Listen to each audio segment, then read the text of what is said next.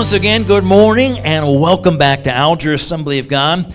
We're still in our series entitled, Why? It's one of those questions, one of those words, it's only 3 letters long, but it's asked a lot. From little kids on up to adults, we ask why. And there's a bunch of why questions. We're not covering all of them exclusively or extensively, but we've looked at a few. Why don't I always feel God? We spent a little bit of time on that. Why doesn't God answer my prayers? Questions that many times people ask. In future weeks, we'll be looking at why do bad things happen to good people? That might be the number one why question that we hear a lot. But last week, we began this topic about Pentecost. Why Pentecost? In other words, the Holy Spirit, the baptism in the Holy Spirit, the initial physical evidence of the baptism in the Holy Spirit, all these issues and questions about it, we said, why? Why Pentecost? And we weren't able to cram everything into to one message, so we're going to continue that and perhaps complete that this morning. But again, we are looking to conclude our service in some prayer time. So whether you are seeking prayer for needs, whether you are seeking to be prayed for and receive the baptism in the Holy Spirit, or simply to come forward and to seek God in His presence, we're going to be closing our service with the opportunity to do that. So briefly, we'll go through and we'll kind of rewind or review. If you weren't here last week, this will give you a heads up as to what we've looked at briefly. If you were, well, it'll be a good reminder for us as well. How many of you know after 7 days, we don't remember everything? Right? Okay, so we're just going to do kind of a brief review, and then we'll continue. So last week we looked at a number of barriers. What are some barriers towards people seeking the Holy Spirit, towards seeking this thing called Pentecost, towards seeking the baptism in the Holy Spirit? What we saw is that many times there are unhealthy models out there. What's been modeled in people's lives or sometimes in churches' lives, and based on some unhealthy models, maybe people desire not to seek after the Holy Spirit. Inaccurate teaching, people not teaching or preaching what God's Word has to say. And as a result, many people have chosen not to seek after the baptism in the Holy Spirit. One of the big ones we saw was lack of motivation. This desire that says, I'm a Christian, I'm saved, I'm going to heaven, so I'm good. And many people look at the baptism in the Holy Spirit, this gift of God, and say it's an extra rather than viewing it as an essential. It's nice, but not necessary. So all of those things, and certainly there's others, but there's barriers that keep people from seeking and praying and receiving this gift of the baptism of the Holy Spirit. We also answer the question, why Pentecost? One of our first thoughts or answers we spent a balance of our time last week was because we are to wait on God's promise. We said we don't like to wait, but promises are good. And we saw in Acts 1, 4, and 5, on one occasion while he was eating with them, he gave this command, do not leave Jerusalem, but wait for the gift my Father promised, which you have heard me speak about. John baptized with water, but in a few days you'll be baptized with the Holy Spirit. It's a gift that the Father has promised. Why Pentecost? Because we're to wait for the gift. We spent a little bit of time looking at what the baptism in the Holy Spirit is, what the baptism in the Holy Spirit is not.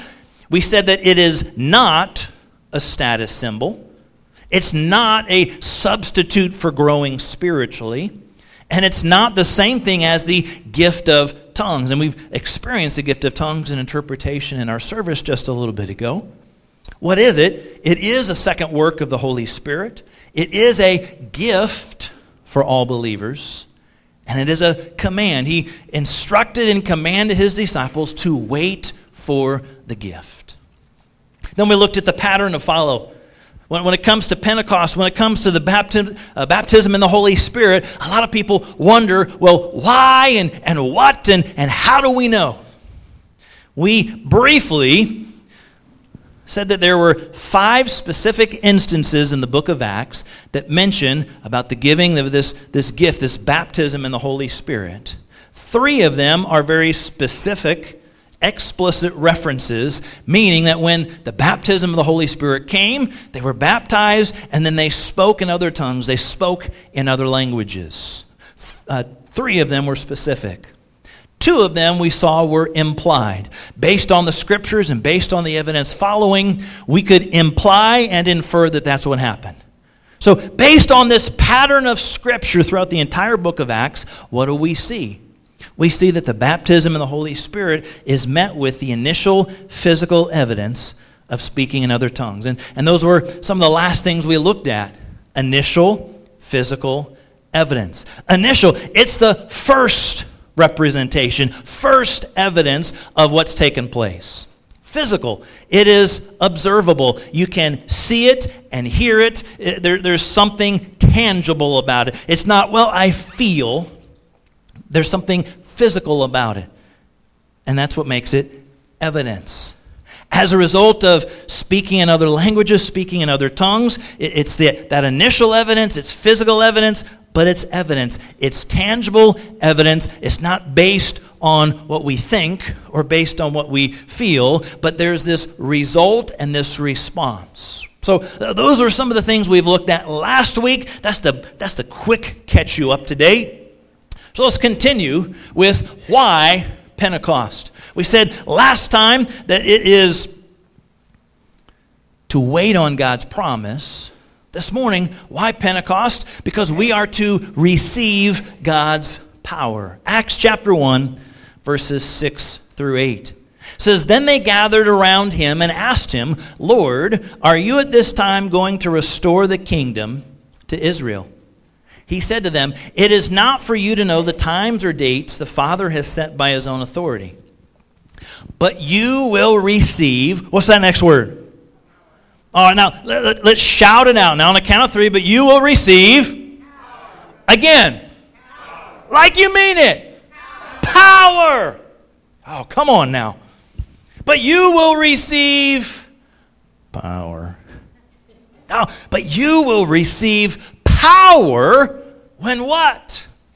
When the Holy Spirit comes on you, and you will be my witnesses in Jerusalem and all Judea and Samaria and to the ends of the earth. Why Pentecost? Not just because it's the gift of God or the promise of God. It's because we are to receive God's power. Too often we misunderstand the purpose of the power or the purpose of the baptism in the Holy Spirit. It's not just to make us feel good. Although you probably do and you probably will as you are baptized in the Holy Spirit. It's kind of an exciting, kind of a thrilling part to know that you're being baptized in the Holy Spirit. But it's not just for the purpose of feeling good. It's not just to give us that supernatural experience to say, well, I'm speaking in a language that I don't know. Wow, isn't that cool? It is incredible. It's neat. It's awesome. But that's not the purpose of it. It's not just to have, we talked a little bit about this last week. It's not just to say, I got some Holy Ghost goosebumps. Again, it kind of gets back to the feelings. It's not just, wow, something pretty incredible happened and I feel good. That's not the purpose. The purpose, he says, but you will receive goosebumps? No. But you will receive a tingling sensation? No, he says you will receive power. Why Pentecost? We are to receive God's power. So the balance of our time before we then invite you to come and pray and seek God and maybe pray for the baptism of the Holy Spirit or pray for a healing or guidance or direction, I want to share 4 brief thoughts about power. Why Pentecost? What's this purpose of power about? Number 1, power to be witnesses. Acts 1:8, you will receive power when the Holy Spirit comes on you, and you will be my what? witnesses. You'll be my witnesses. Any of you ever been a witness for someone or in the midst of something? Maybe anybody ever been a witness in one of those courtroom settings? If you haven't, that's probably a good thing. But no doubt you have seen a television show, a movie, you've read in the newspapers. When someone is called in as a witness, what does that mean they are? What does that mean that they do? That means that they come in and they testify about what they've seen, heard, and experienced. I'm a witness. I saw something. I heard something. I experienced something. Call me in as a witness. There's witnesses to robberies. There's witnesses to murders. There's witnesses to some of these crimes, right? They saw something. They heard something. They experienced something. They are called in as a witness. We're baptized in the Holy Spirit. It's a power to be witnesses. The Holy Spirit's power helps us and transforms us to be a witness for Jesus Christ. He helps us and empowers us to do what? To testify and to share about what we have seen and heard and experienced through the power of God. Now, the disciples, they had to realize that in their own strength it wasn't enough. What was the task? He said, you'll receive power and you'll be witnesses to what? Just the person across the street? He said, you'll be my witnesses where? Jerusalem, all Judea, Samaria, and the ends of the earth. How many of you think that's a pretty tall task? That's a pretty tall order. That's a big assignment, right? His instructions to his disciples are the instructions to you and I as disciples. We are to be witnesses. We're to testify about what we've seen and heard and experienced in our Jerusalem, Judea, Samaria, and to the ends of the earth. That's a tall task. Do you and I have it in us that we are just so incredible and so powerful of our own accord that we can do this all on our own? No. I mean, some of you are good, but you ain't that good, right? That's how it works. I mean, God's gifted and equipped us, and yes, there certainly are some talents in and through us, but He gives power to be a witness. For these disciples, you begin reading about the book of Acts and seeing the mighty miracles and the things that they were able to do. It wasn't because of them. They were equipped and empowered. The places that they went and shared and testified as a witness for Christ, was it always a piece of cake? Was it always smooth sailing to be a testimony and a witness for Jesus Christ? They experienced quite a bit. But they were equipped and empowered of the Holy Spirit. For you and I, we're called to be witnesses. We're called to share what God has done in our lives. He's cleansed. He's purified. He's given us a brand new start. And we can share that message of hope in Jesus Christ with others. Is it sometimes a little scary? Is it sometimes a little nerve-wracking? He can give us the power to be a witness. It's a tall task. It's a tall assignment, but that's part of the power to be a witness. Secondly, it's power to say more than we know. Power to say more than we know. Acts chapter 2, we see the result of the day of Pentecost. Verse 1 says, when the day of Pentecost came, they were all together in one place. Suddenly a sound like the blowing of a violent wind came from heaven and filled the whole house where they were sitting.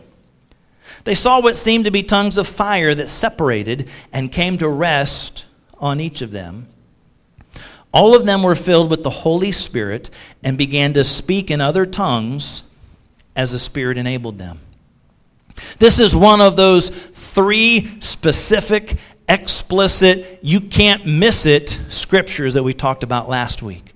When they were baptized in the Holy Spirit, it says that they spoke in other tongues. They spoke in other languages as they were empowered and equipped, and as the Holy Spirit enabled them.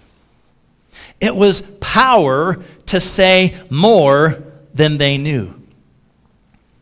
Did they, all of a sudden, in just the last, short, brief period of time, did all of these disciples take language study courses, and all of a sudden, okay, you learn this language, and you learn this language, and I'll learn this language, and we got to learn it by tomorrow?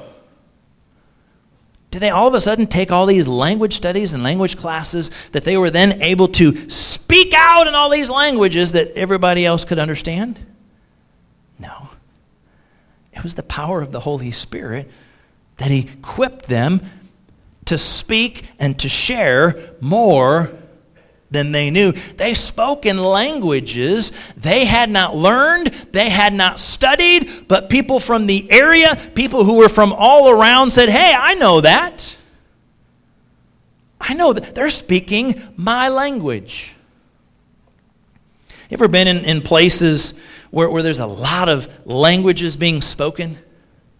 Some of the large cities, large cultural areas. For us, probably what comes to mind is Disney World. A number of years ago, we took the vacation to Disney World, and it's kind of a melting pot of people from all around the nation, but not just all around the nation. It's literally all around the world who would come to a place like that. So, you're walking the park, the theme park, and you hear all kinds of languages being spoken. You're standing in line for a ride, and the family in front of you is maybe speaking in one language you don't understand. The family behind you is speaking in another language you don't understand. And then you hear all kinds of dialects of the English language. You got East Coast, you got Deep South, you got Midwest, you got that northern, say, Minnesota, Michigan, all of those. And it's all in one place.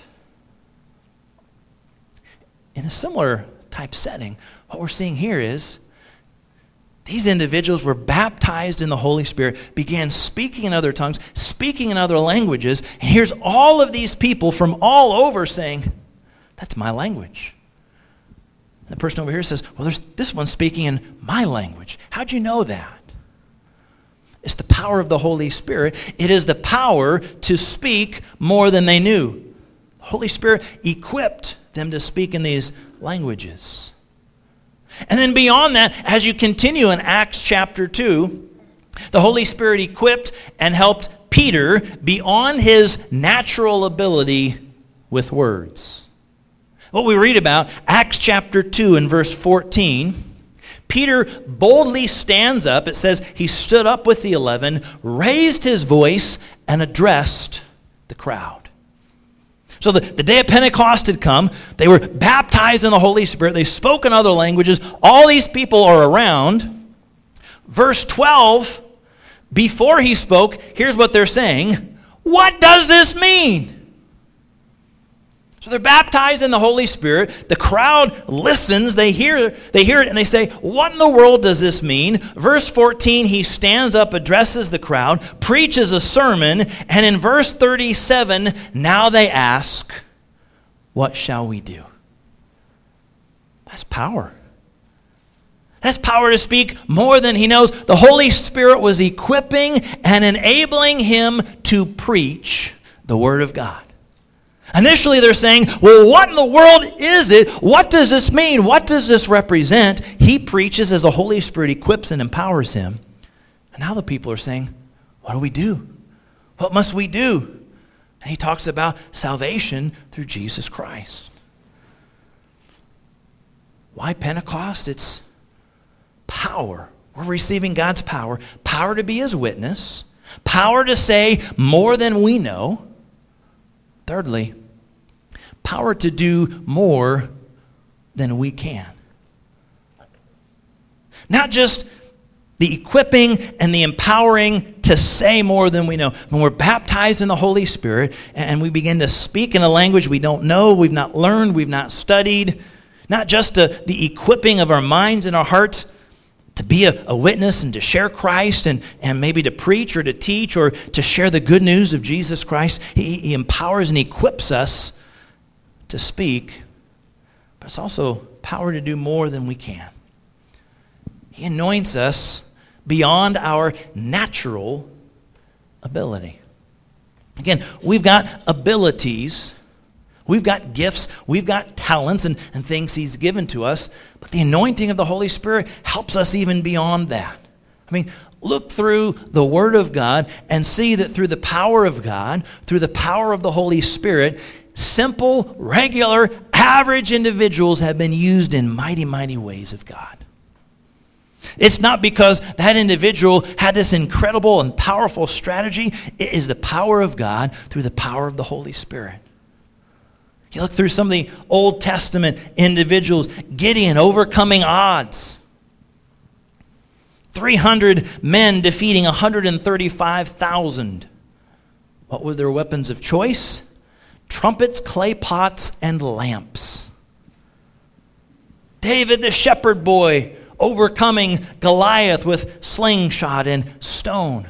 On and on and on. We see God's empowering, God's equipping, the power of the Holy Spirit, Old Testament, New Testament, able to be a witness, able to speak more than we know, able to do more than we can.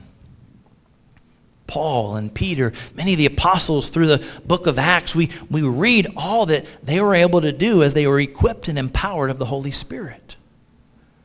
Holy Spirit was leading and guiding them, and in some cases saying to go here, other cases saying to stay away from here and go over here, equipping and leading and empowering them to do more than they could on their own. This empowering of the Holy Spirit, this isn't for personal benefit, personal blessing to say, wow, look at me. This is for God to use us as that conduit, to use us as that tool, if you would, to be a blessing into somebody across the street, across the world. God can use us in some mighty ways, power to do more than we can. It's the power to proclaim Jesus Christ to the world, the Savior of the world. It's a valuable gift. It's not just something that's nice. It's not just something that's extra. It's the gift. It's the promise for every believer. And it's the equipping. It is the empowering. Power to be a witness. Power to speak and to say more than we know. Power to do more than we can. Finally this morning, power to live pure. Power to live pure. The book of James writes about the tongue. And he writes some interesting things. He says that the tongue is our most unruly member. Anybody's tongue ever gotten you into trouble at some point? Said some things you probably shouldn't have. Said more things than you probably should have. I mean, the tongue. I'm sure at some point we've all had one or a whole bunch of those experiences where you say something and it's almost like you can see those words just going into outer space and you're wanting to take a lasso and lasso. You're like, no! And you're trying to pull them back, right? Because once you say it, once those words go out, I mean, they're done. You've said them. We can apologize, but the words have gone out. The words have hurt. So the tongue, our words are pretty powerful. And James says that the tongue and our speech, it's a very unruly member. Oftentimes, it's hard. It's difficult. It's one of those most difficult things to surrender and submit to God. So what a powerful idea then, that our tongue, this most unruly member in our life and our body, would be surrendered to and submitted to the power of God and the power of the Holy Spirit as the initial physical evidence that we've been baptized or immersed in the Holy Spirit. How incredible, how powerful, how, simple word, neat is it? The tongue that's so unruly is used as we surrender and submit that to God. It's used now. It's going to be the initial physical evidence that we've been baptized, immersed in this incredible gift and promise of God. Now, we touched on this a little bit last week. It shouldn't be and should not be the only evidence of being baptized and filled in the Holy Spirit. It is the initial physical evidence. As we look at Scripture, time and time, 5 circumstances throughout the book of Acts makes a pretty strong pattern. So it is the initial and physical evidence. But that shouldn't stop there. There should be more evidence. There should be more proof in our lives that we've been baptized, that we've received this gift, that we've received this power of the Holy Spirit. There should be this ongoing fruit development process, right? Galatians chapter 5 talks about the fruit of the Spirit. Love and joy and peace and kindness and gentleness. Self-control. We shouldn't be individuals who are baptized in the Holy Spirit, who speak in other tongues. There's this initial physical evidence, and we say, wow, God, this is powerful, this is incredible. And then we turn around and we live a life without love, without joy, without peace, without gentleness, without self-control. Those fruits should be developed in our lives. Now, that's not our initial physical evidence of being baptized, but there should be some ongoing, continual evidence that what God has done in our life has taken root. Galatians 5, fruit of the Spirit. Ongoing evidence should mean that there's a changed life. That we used to live maybe this way for self, for flesh, and instead we're choosing God. We're allowing Him to guide and lead us. There's a whole host of things as we read through the Word of God, spiritual growth, spiritual disciplines, things that also should take place. It's not just, I've been baptized in the Holy Spirit, I spoke in tongues, I'm done, now let me do my own thing. We're to continually be open to, sensitive to, surrendered to, submitted to God and the power of His Holy Spirit. So, initial physical evidence, speaking in other tongues, speaking a language we don't know. But there should be ongoing evidence, ongoing fruit and growth and development that takes place after that.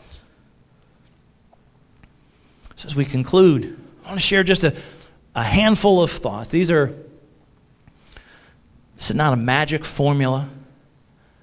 But these are a handful of principles that if you're seeking to be baptized in the Holy Spirit, it would do well to follow these principles. Number one, how are we baptized in the Holy Spirit?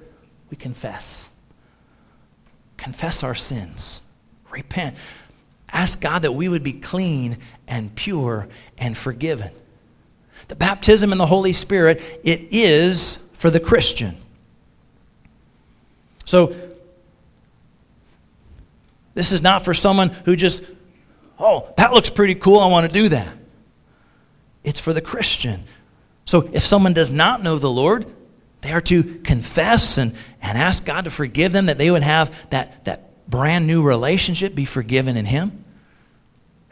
For you and I, as a Christian, if you know Jesus Christ, we're saying, God, would you clean me? Would you forgive me that I'm pure and holy and right in your sight? It begins with confessing, being pure. Secondly, we ask.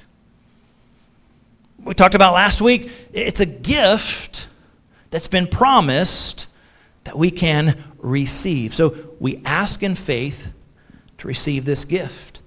Luke 11:13, Jesus said, "If you then, though you are evil, know how to give good gifts to your children, how much more will your Father in heaven give the Holy Spirit to those who ask?" So we confess, say, "God, would you clean me?"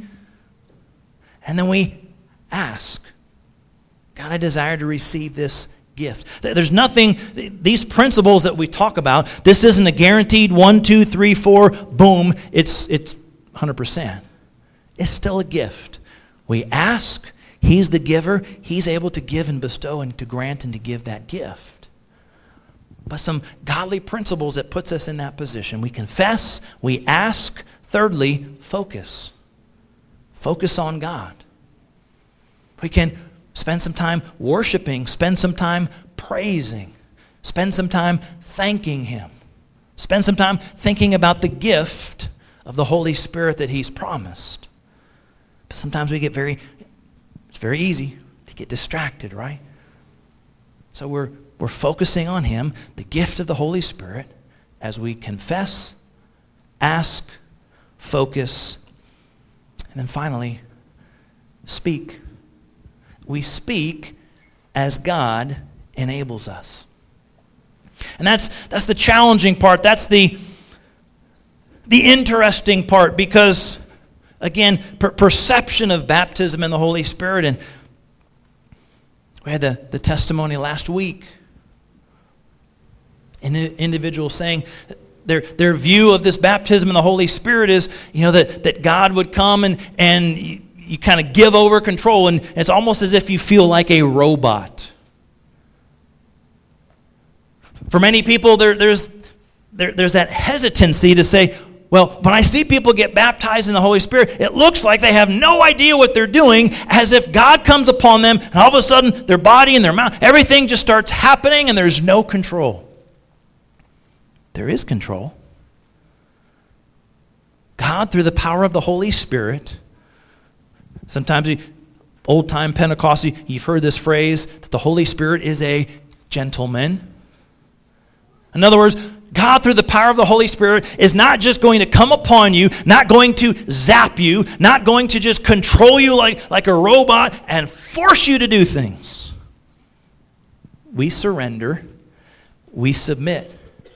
Now, it's a challenge, because we're talking about that tongue that, we have a hard time kind of taming that.